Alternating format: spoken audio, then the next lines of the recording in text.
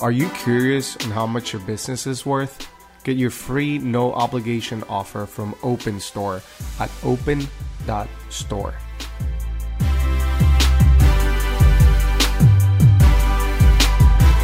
The subscription market is predicted to grow to nearly $500 billion by 2025. Recharge is a leading subscription management solution helping e-commerce merchants of all sizes launch and scale their subscription offerings. Over 15,000 merchants use subscriptions powered by Recharge to grow their business and their communities by increasing average order value, reducing churn, and providing predictable recurring revenue. Turn transactions into long-term customer relationships and experience seamless subscription commerce with Recharge. Check them out at rechargepayments.com/DTC pod. Hello, everyone from DTC Pod. Today we have Paul Voge, co-founder of Aura Bora, which is a heavenly sparkling waters made from herb, fruits, and flowers. Is that right, Paul? Thank you for being here today. Thank you for having me. Great to meet you both. Yeah, you too, man. So tell me what is Aura Bora? Where are you guys at today? And tell me a little bit more about yourself. Yeah, so Aura Bora is, you nailed it. It's a craft sparkling water made from herbs, fruits, and flowers. So we now sell 9 varieties of sparkling water, all with flavors you probably haven't seen in a sparkling water before. Our best seller is a cactus rose flavor, followed by lavender cucumber. So probably flavors you're familiar with from a different medium, but brought to sparkling water. We launched this business 29 months ago. We sold our first can. We've been kind of off to the races ever since. We're in 2,800 retailers and then, of course, sold online. Wow. So Paul, what, that's tremendous growth over the last 28 months to be, in that many retailers, as well as selling online and everything. So why don't you take us back a little bit to the inception of the brand? How'd you get started? What was the inspo for sparkling water, and how'd you kick things off? Sure. So I was working, I'll back up probably farther back than you wanted to go. So I grew up in a home with a particularly health conscious mom that, soda was not allowed. So she had myself and my 4 siblings hooked on sparkling water from a young age. And my wife, Maddie, grew up in a very similar home with a similar mom. So neither one of us drank much besides sparkling water. And throw us into the first couple of jobs after college. And if you're familiar, there's usually a fully stocked fridge in a lot of these white collar jobs with, their incentive to make your job a little less sucky. They give you like sparkling water and chips and granola bars, etc. So we had Kettle potato chips and Jenny's ice cream and Justin's peanut butter. And on Fridays we had Sam Adams beer. And then we just had LaCroix sparkling water. And it felt weird to me that in that office, by far the most popular item was LaCroix in terms of units moved, like no question about it. But it was also probably by far the least enjoyed. So everyone's drinking it, but nobody's liking it. And it just felt like a very odd dichotomy. So we bought a SodaStream, Maddie and I, and we started making weird flavors. We thought, what if we did, what Kettle did to potato chips, we did it to sparkling water. What if we use flavors that are unusual to this category? That was in 2019. In the summer of 2019, I think we had 83 people try those flavors and kind of vote on their favorites. And by Thanksgiving of that year, we started selling cans to a couple of retailers, and then it kind of snowballed and got going from there. So the beginning of it was a couple of sparkling water addicts that just weren't happy with the product, and we wanted something different. That's really cool. In terms of, being able to kind of frame how the inspiration of the story was. I know that's something I can relate to, especially with the LaCroix addiction. So hopefully, I can jump on the Aura Bora train and put an end to that. But I guess the question I'd have, because I've had a lot of friends, I've had, people who have been like, oh, I want to start a CPG brand. I want to start whether it's, in an alcohol segment or in a canned beverage segment, et cetera. But so what's it like? Like, how do you actually find someone to put like a beverage that you come up with and formulate into a can? Like, what does that first run look like? Where do you go? Who do you go to? Sure. So I'll go back and show you just how naive I was. So at the time I was living outside of Boulder, Colorado, and had a totally separate job. But we started asking local folks that were kind of in CPG businesses. Hey, where do I find cans? Where do I find a co-packer? Where do we find a food scientist? Where can I find a guy to sell me lavender wholesale? All the sorts of questions you ask when you're starting a sparkling water company. And I was amazed how helpful everyone was. Like, oh, this guy can help you. Oh, I have a cousin, I have a brother, etc. I now know. I was living outside Boulder, Colorado, which would be like, if you wanted to be a stockbroker living in Manhattan, just like the perfect place, perfect time. And I had no idea. Now, of course, I know how foolish that was, but I thought, oh man, this is so easy. Everyone I know seems to be tangentially related to CPG. Of course they are. So anyway, that was the beginning.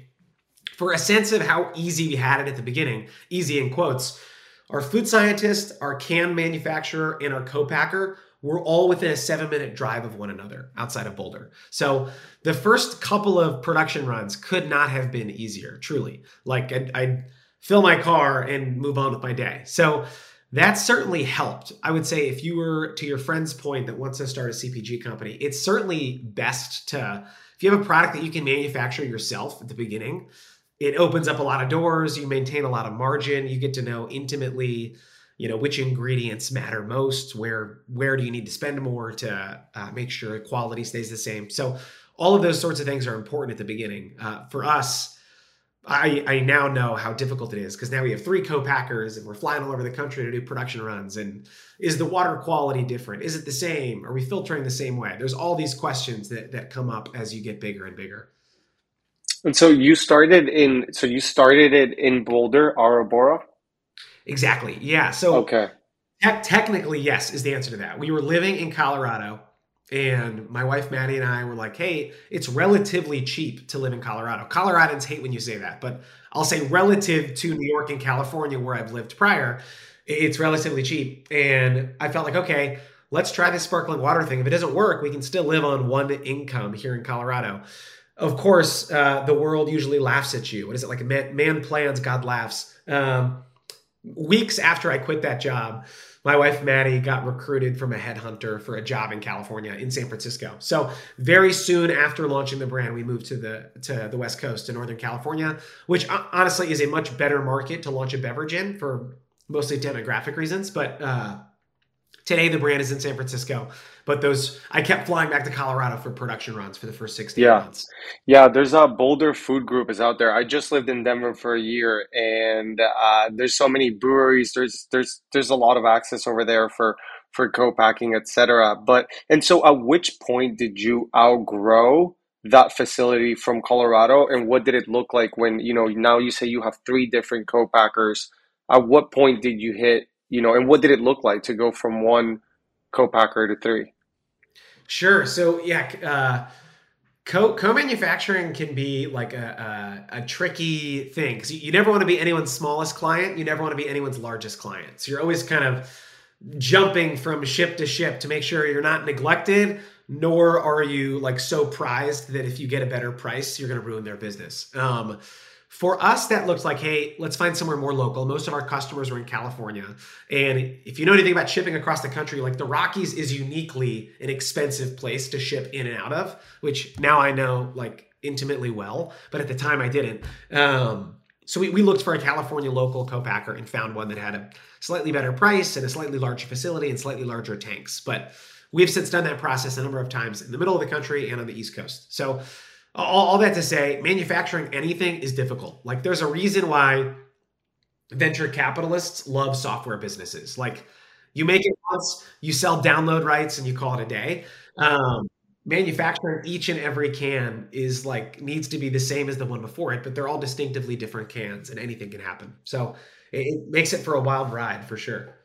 And so when you bought that first, I guess when you placed that first MOQ, it seems like there was risk because you mentioned earlier, you already had a worst case scenario plan. So it means that you bought without a PO in place first. How did you secure that first MOQ purchase? Yeah, I mean, most CPG businesses do end up there's a bit of a leap of faith, right? You need to buy the MOQ, and hopefully you can find a co-packer that has as low an MOQ as possible. I'll say the manufacturer we use in Boulder, he's still a friend. He's got to have the lowest MOQ. In fact, if you're listening to this and you have a beverage, shoot me a note, Paul at Ouroboros, I'll give you his contact. But the quick answer is we actually made 1,000 cans before a trade show in October of 2019. So I was so naive that I asked this co-packer, hey, could you do 1,000 cans for us? And he's like, you're like 39,000 short from my MOQ, which even then 40,000 is pretty low for MOQs in this space. He said, but you seem like a nice guy. You can use our like machinery. So literally the day of the trade show is that evening.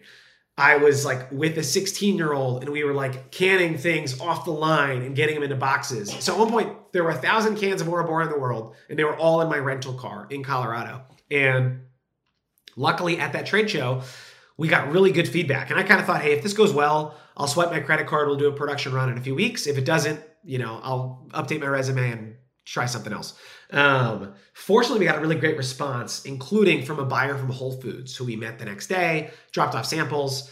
So that was still no PO in hand, to your point, Ramon, but it gave me a little more confidence. Like, okay, I'm not just telling myself stories. People like this product.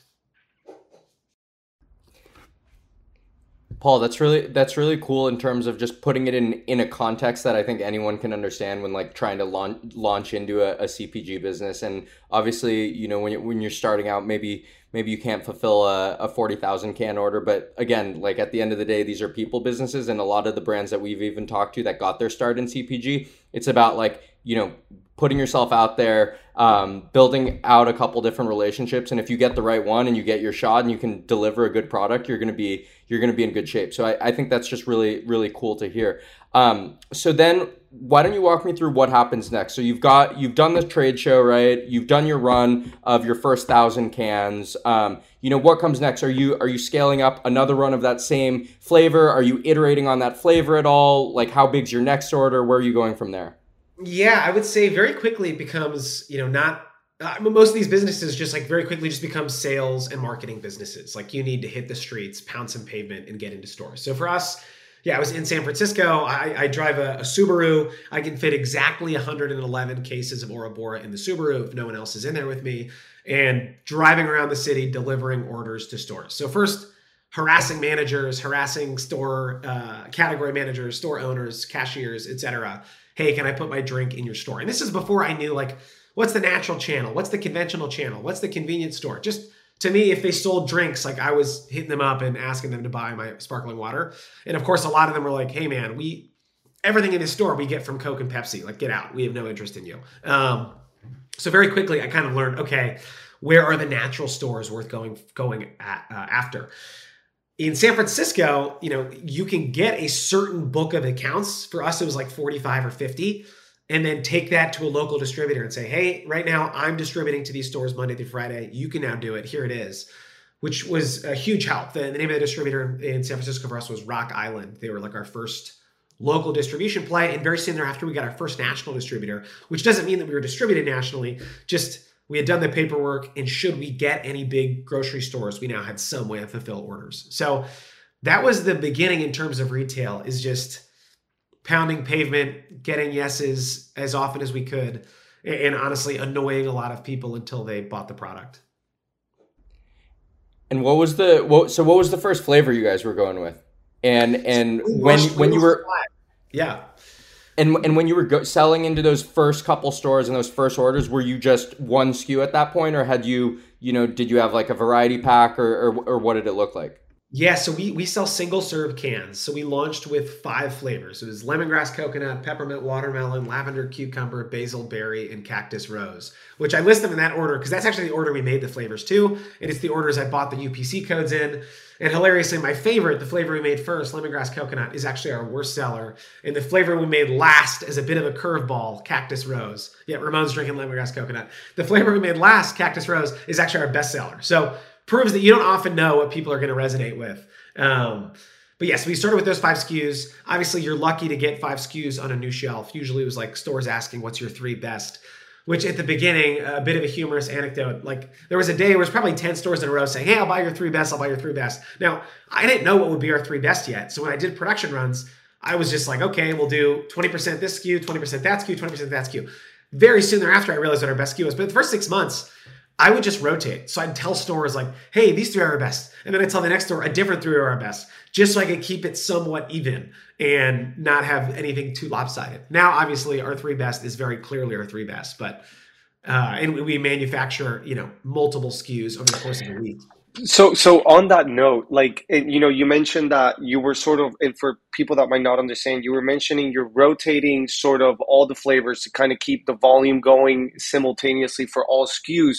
Why Yes. is that? Like, what is the challenge of pushing one SKU or, top three? Like, why was it important to push volume simultaneously throughout all SKUs? Sure. So at the beginning, you're usually when I think Blaine mentioned an MOQ, a minimum order quantity for a co-packer. Generally, it's by SKU. So they'll say like, "Hey, you need to." I'm making this number up, but you need to do 40,000 cans of each SKU. So I wanted them all to sell out at the same time, such that we could then do one big order and buy them all at the same time. But if we sold everyone our bestseller, Cactus Rose, as truly the bestseller, I'd be all out of Cactus Rose and everyone would be pissed at me for weeks until we could get more line time. So my goal was, hey, let's rotate them such that everything runs out at the same time. Then we could do one big production run, one big credit card swipe, and move on. Paul, let's talk a little bit about funding in the early days. It sounds like, those first couple runs were probably bootstrapped, but at what point did you look at saying like, okay, we got something here. Let's think about different ways we can like capitalize and add some juice to the business? Sure. So I am from a very large Greek family, which I tell you just because the first $200,000 we raised was from like 11 blood relatives. So brothers, sisters, cousins, aunts, uncles, parents, etc. That was the beginning. And honestly, I think most entrepreneurs have some version of that. I'm incredibly fortunate in that I'm actually the youngest of those 12 cousins. So 11 of them are like out there, making salaries and willing to like, yeah, sure, my youngest cousin wants $5,000. I'll write him a check, which is huge. I mean, who would write any of their cousins $5,000? I don't know that. I'm glad it was me, not the reverse, because I don't know what I would have said. So I'll say that continued to motivates me to this day. I don't want Thanksgiving to be super awkward. But that was the beginning. After we got into, it was probably like 400 or 500 stores, we were able to go out and do a more formal seed round and raise, I think it was about $550,000. It was from a lot of angel investors, a couple of very small funds. And then from the beginning, we've since raised about $5 million. But it's been several. There's a joke in CPG that you're always raising money. So it started with family and friends and then moved on to angel investors. Now it's moved on to venture capital funds. And for the people who may not be familiar, you guys did make an appearance on Shark Tank. Is that right? We did, yeah. So where does this story even start? What stage were you at for that? So we sold that first can Thanksgiving of 2019. Obviously, COVID was March of 2020. A couple weeks after the COVID lockdown, it's probably the first week of April, I got an email. So at this point, we're in fewer than 50 stores. I got an email from someone claiming to be a Shark Tank casting director, which obviously I just thought was a friend during lockdown with too much time on his hands, just, messing with me. Sure enough, ended up being a real Shark Tank person. They were recruiting for the upcoming season. I did like a bunch of application things. My wife, Mandy, and I filmed a video. We sent in the video and we waited and waited and waited. And then in July of that summer, we'd almost forgotten. They said, hey, can you come out to Las Vegas in 2 weeks? We're going to film Shark Tank. So by the time we actually filmed Ramon, I bet we were in 500 stores. But we probably went from 50 to 500 stores in the 6 months in between, or 5 months in between us talking. So it was definitely a big growth period, which was great. So we filmed in August of 2020. If you've talked to anyone that was on that season, like it was totally locked down. So they recreated the set inside the Venetian. Every entrepreneur was quarantined for 10 days. Like they would knock on your hotel room and deliver food, but you weren't allowed to like interface with the person delivering it. So it was truly like, I can't really call it a prison. It was the Venetian, but prison-like in that you're not leaving the room or getting fresh air. And then 10 days later, a producer knocked on the door and said, all right, like, we're just going to throw you into the lion's den here. You can talk to some high-powered billionaires with big opinions. So fortunately, we weren't solo. Like it was both myself and Maddie in there. I imagine if I was a solo entrepreneur, I would have just gone crazy over the course of those 10 days. But it was a wild experience. It's like, what was that show recently that, oh man, it was that really famous show that was just on Netflix that everyone watched that, you would win all the money or you would get killed. The Oh, game. Squid Game. Yeah, so it's like you're in this room, you're starving, you're going crazy, and the other side of this is potential success that could change your life. So you went in there, and then did you guys do a deal or did you not? We did. So one, I'll say that's a very funny comparison to Squid Game. I'll say what certainly made it high stakes, not as high stakes as Squid Game, but high stakes was normally I think Shark Tank just flies you out. I think they give you like free tickets to Disneyland. You do your pitch, they fly you home. This one was, oh, they're gonna get 10 days of our August while we're locked in a hotel. Like, we better get a deal because they overfilm. So you don't necessarily, if you're not entertaining or you don't do well, you don't make the show. And all of a sudden you spent all this money to make the set, you've driven out, you spent 10 days in a hotel room eating, hotel food, and you don't make the show. Which, side note on the food, I've now probably connected with like 10 or 11 folks that also filmed that same season 12. And it was a rotating menu. So it was like every 3 days it repeated. And there was a 10-pound meatball on the menu. And the number of calls I've had that start with like, man, how about that 10-pound meatball? Because the truth was, it was probably the best thing that we had of the like 6 rotating meals. But anyway, all that to say, yes, we did get a deal on the show. It was with Robert Herjavec. If you're familiar with the show, he's the friendly Canadian that loves pets. If you're not, he's a Canadian that likes pets. I've read like 2 of his books. I really love that guy. Oh yeah, he's a very friendly guy. Yeah, so all that to say, the show was great. It was a total whirlwind. There was a bit of like banter back and forth during the deal making process, but we got a deal done. And yeah, we walked out knowing, okay, this is going to air. We got our, it wasn't totally humiliating. We didn't get destroyed. Neither of us started crying. So it was a big win. That's amazing. And then, so after you do the deal, what's the next step? Is it just business as usual? I know you guys were kind of on a tear between the point where you first got the Shark Tank invite to the time you filmed. So was this something at that point that like, was this really, a game changer for the business in terms of like the capital ad and all that kind of stuff? Or were you guys just, kind of continuing on the same trajectory with like a nice little bump in terms of exposure and connections and all that kind of stuff? Yeah, so there was about a 5-month period in between filming and airing. So we filmed in August of 2020 and aired in January of 2021. So in those 5 months, I mean, you signed like a mountain of paperwork saying you won't tell anyone you're on the show. Speaking of that large Greek family, actually my father told a couple of my cousins, and I was like so worried, like, oh my gosh, we have too many cousins for you to tell any of them. Like, that's like 90 people. There's like 40 zip codes represented there. Anyway, all that to say, for 5 months, we didn't tell anybody. And then finally it aired in January. I would say the biggest help was, a bunch of people on the internet that came and bought the product or put their email in for a discount code. And now we can continue to remarket to them our existing products. Probably the second biggest help was retailers love talking about it. So, there's 2 or 3 reruns every year. Retailers, buyers are like kind of forced to buy things that are low risk. There's a reason you go to grocery stores today. Like, it feels like celebrity faces are everywhere because that's low risk. If Dwayne The Rock Johnson wants to sell them a new product, they're going to buy it because they can put his face on the shelf. Similarly, in a very small way, okay, got it. This new product has 2 or 3 reruns to a couple million people every year. This product is going to move at least somewhat. So they like talking about it, and it de-risks the purchase of a new product. So that's interesting. It's like the social proof of the B2B world. And so is that what kickstarted your guys' DDC initiative? Because it seems you went really hard on retail for, you beat that up, all the way through, and then it seems like this it for DDC? Yeah, I mean, if you ask me, gosh, when we were in 2020 before COVID, like January 2020, I probably would have been like, oh, there's no, like, we shouldn't even have credit card possibility on our website. No one's going to buy a 10-pound box of water that I ship across the country. I would have just laughed at the idea of a direct-to-consumer sparkling water company. Obviously, I was very wrong, and COVID accelerated, everything in a big way. So certainly. So all that to say, in March of 2020, we changed our website.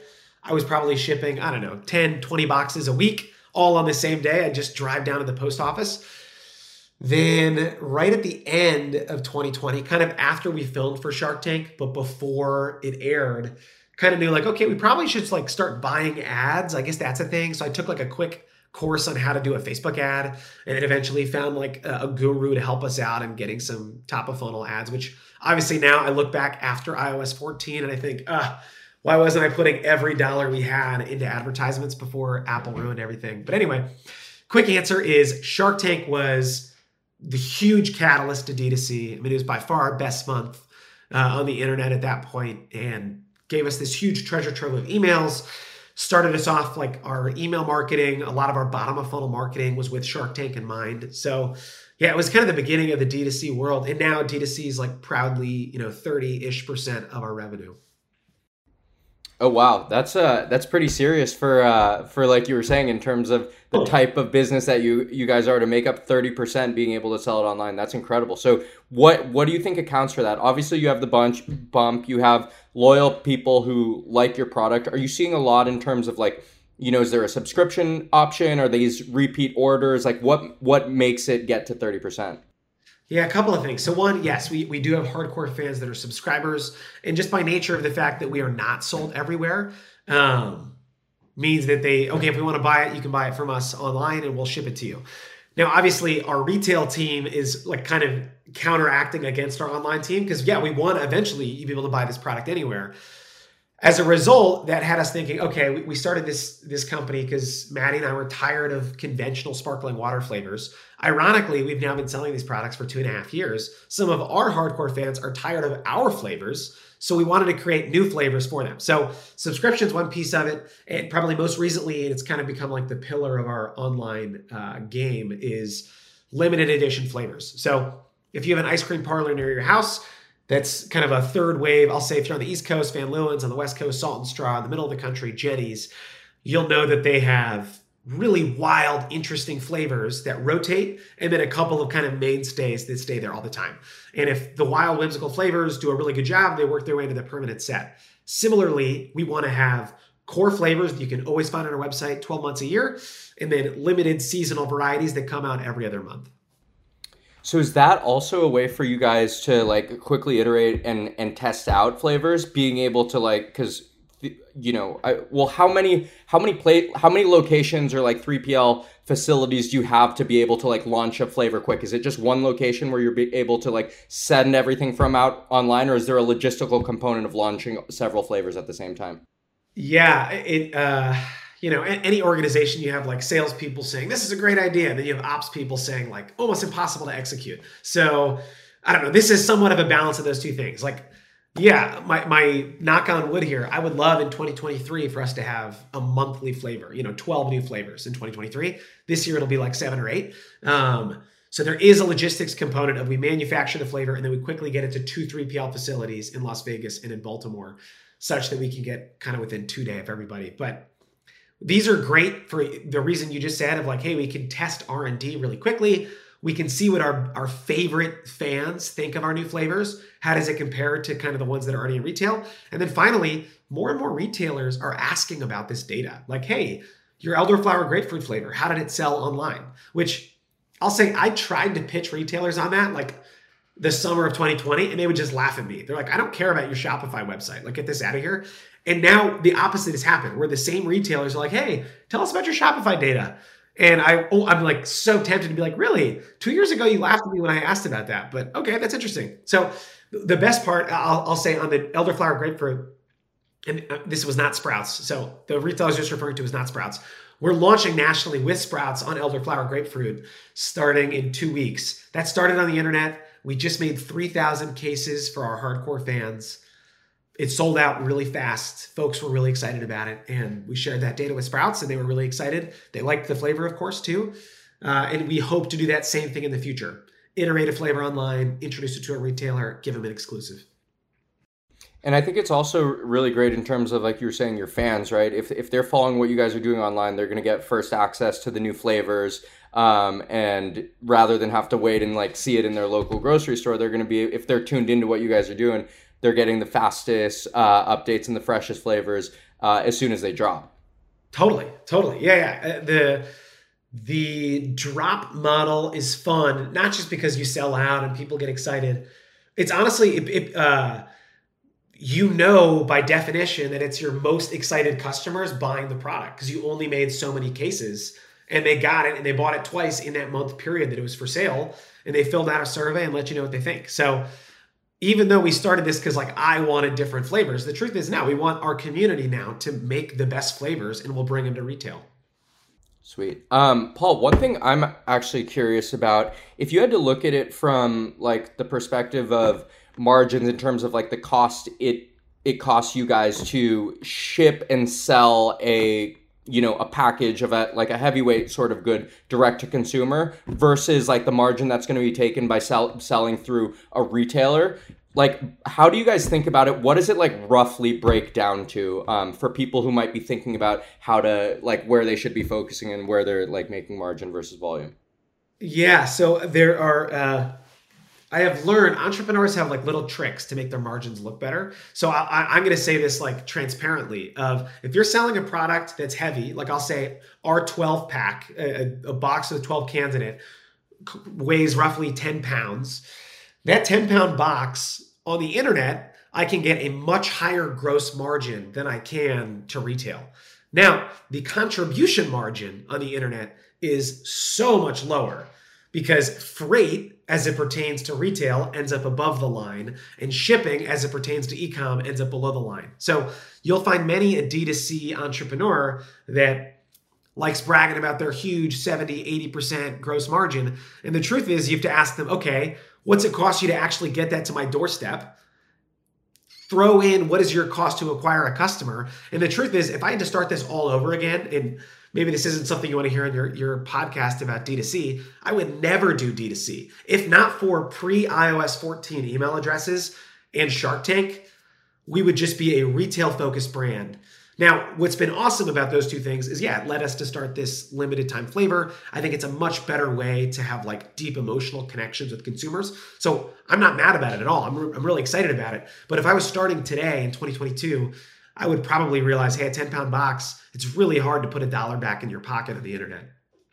Yeah, and I think a big portion of that too, it all comes down to the type of product you're selling, right? So like you guys, like you're saying, like a 12 can thing is 10 pounds. Like that's, makes all the sense in the world why you're going to get more efficiency in terms of selling. I have a friend that sells matcha, and I give him so much flack. I mean, he's selling just powder. I'm like, that's a perfect D2C business. He sells powder. He only uses the postal service. It's never more than $5. Perfect.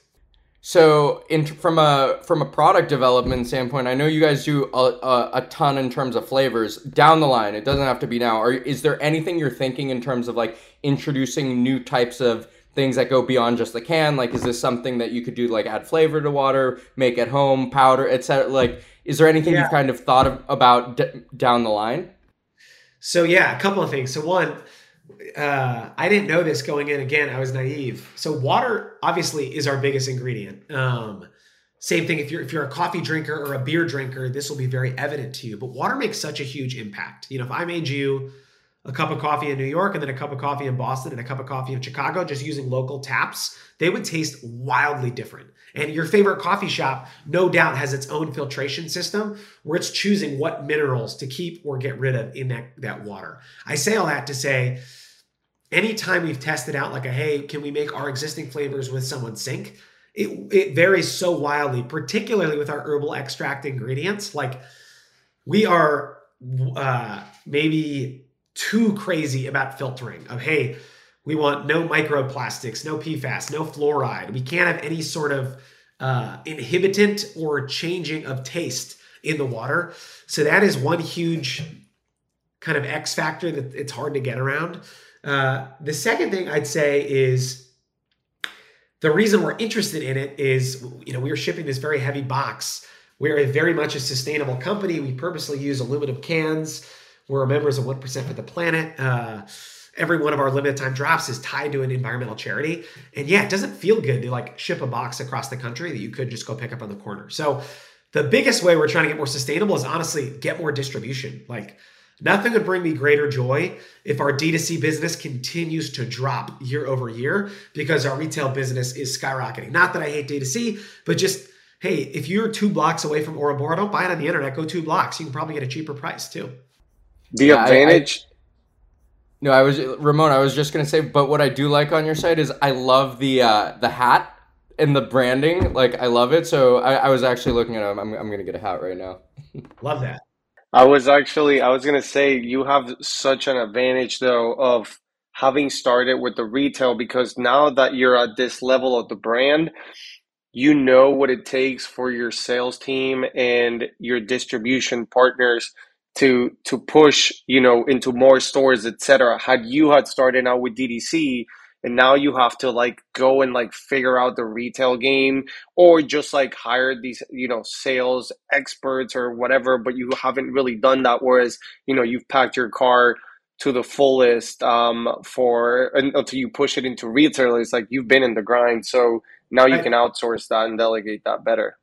For sure. Yeah. I'll say anytime I think I can truly delegate something, I've been wrong. So I'm still like very much involved in the retail sale and D2C sales for that matter. We have an awesome team. We made two really great hires on that front last year. But it certainly, there's a lot more to learn with retail than I thought earlier. Like there's just, there is both kind of textbook knowledge you have to learn about retail. And then I'll say like, lessons from the trenches I've since learned a couple of years in that people are not advertising. What are some of those? What are some of the biggest takeaways that you've learned in terms of dealing with retail all these years? I think the biggest, if we're referring to your friends, Blaine, that want to launch a CPG business, like I totally underestimated the chargebacks involved at retail. So, I often joke like, hey, if someone's drinking an Ouroboros and they slip in the aisle and they knock down a can of tomato puree, like I'm getting charged for that. That's what it feels sometimes. Like just the chargebacks from stores, from distributors, from retailers are just insane. Where you can mock it up and think, great, we're selling them $100 worth of sparkling water. We should get an invoice for $100 back. And usually it's like a $40, $50, $60 invoice back, which there's an opportunity to fight those invoices with these big distributors, but they purposely have very slow accounting teams and very difficult for you to fight the invoice. They know that they're dealing with small businesses that are here today, gone tomorrow. So that has for sure been the biggest learning is, okay, you need to watch your chargebacks like a hawk to make sure you get your money's worth. Maybe the friend of yours that wants to start that CPG business can start the dispute retail business to help the CPG brands claim that back. Hey, if they started that, they'd have probably $1 million in ARR tomorrow. Yeah. So basically, you're saying for any supplier like you guys are responsible for any of the mishaps that happen, whether it's like a broken case in transport or in the aisle, someone knocks over. You guys assume the responsibility for that, and you guys eat the cost as opposed to the your retailer. Exactly. Always the brand's fault. Yeah. That's really important to know, especially as a an early stage business that can amount to a lot. And also for anyone who's listening who's a consumer, next time think twice when you're in the aisle knocking cans over. Someone's paying for that, and it's not the grocery store. You know what? Same thing on that front. Since we're talking D2C. So I have been a consumer of Amazon, obviously, for a lot of years, and I'm always amazed, like, oh my gosh, the dispute process of getting a refund is so fast, crazy fast. It's the reason they have such good customers. Well, it's fast because Amazon's not paying for that. I'm paying for that. There was a cold spell last year. You probably remember it was when Ted Cruz went to Cancun. There was a huge cold spell in Texas, and we had a couple of shipments really affected, including one at Amazon. Amazon shipped a bunch of these boxes. People were getting like just a box of ice to their doorstep, or what used to be ice that had since thawed out. It was just a bunch of exploded cans.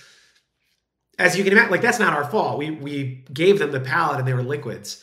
Amazon gave all those customers a refund and just billed us for all of the refunds. And that's just how it works. And that's just the cost of doing business with Jeff Bezos, I suppose. Wow. So even, in my building, for example, Amazon messes up my packages like every single day. They're always lost. So just so consumers know, anytime you go say, oh, my package was lost, it's the actual brand that ends up paying for it in Amazon. That's just the cost of doing business with Amazon. Exactly. It trickles its way up to the brand and they pay whatever. They actually don't just pay the cost of goods. They pay sorry guys, I actually have a call from Sprouts right now. Can I answer this on the air here? Go for it. So what, at what stage did you guys actually land Sprouts, and what does it look like in terms of maintaining a relationship with a retailer of that scale? Yeah. So the quick answer is we got into our first Sprouts store probably end of last summer of 2021, maybe the middle of last summer. And they had a test, and we did really well during the test. They said, great, our next nationwide launch is kind of the April of 2022. So we'll launch nationally at Sprouts in 2 weeks. That was the buyer asking about that national launch. So that's why I stepped out of the room, because some of that was sensitive. But yeah, all that to say, working to your question of like, what's it like working with a big national retailer? They rarely have your cell phone number. I'll say Sprouts has been an amazing partner where, yes, we have like exchanged cell phone calls. So we're really excited to get onto the shelf. I'm excited for you guys because I know you mentioned Texas earlier. I lived in Austin for like 3 years, and I was just like everywhere I went to was like all choices of sparkling water. There's all these companies, and now in Miami, there's like none. So it's still really early in the game for sparkling water here in US, and you guys have a head start. Good. Well, coming to a Sprouts near you. Yeah, or a pop-up grocer where I got this one. That's right. That's right. Awesome. And then, Paul, my next question was going to be just in terms of like scale and how you think about growing a CPG business. So now you guys are in a whole bunch of, retailers at the national scale, really growing. You've raised, several $million. At what point do you start thinking about like growing even bigger, whether it's building your own manufacturing facilities, or like what are the next steps of a brand of your stature in terms of like the growth, in terms of getting to that next stage?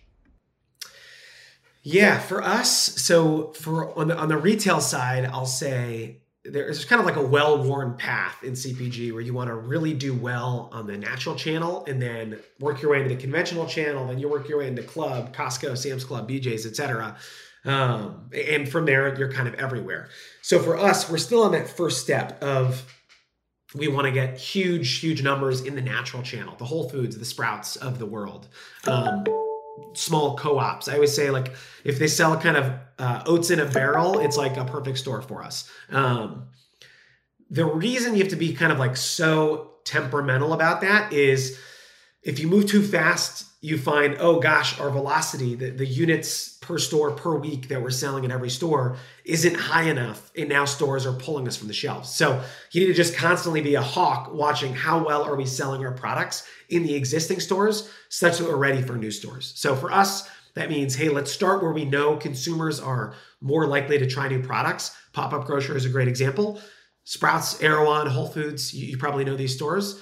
And then work our way to stores where, yeah, it's not as easy to be a new product, but consumers trade between, the same consumer that's in Whole Foods is sometimes shopping at Kroger. Start with Whole Foods, then work your way up to Kroger. Got it. That makes a ton of sense. So what, I know you're working on a whole bunch of flavors. You guys have done, you guys have some national rollouts coming up.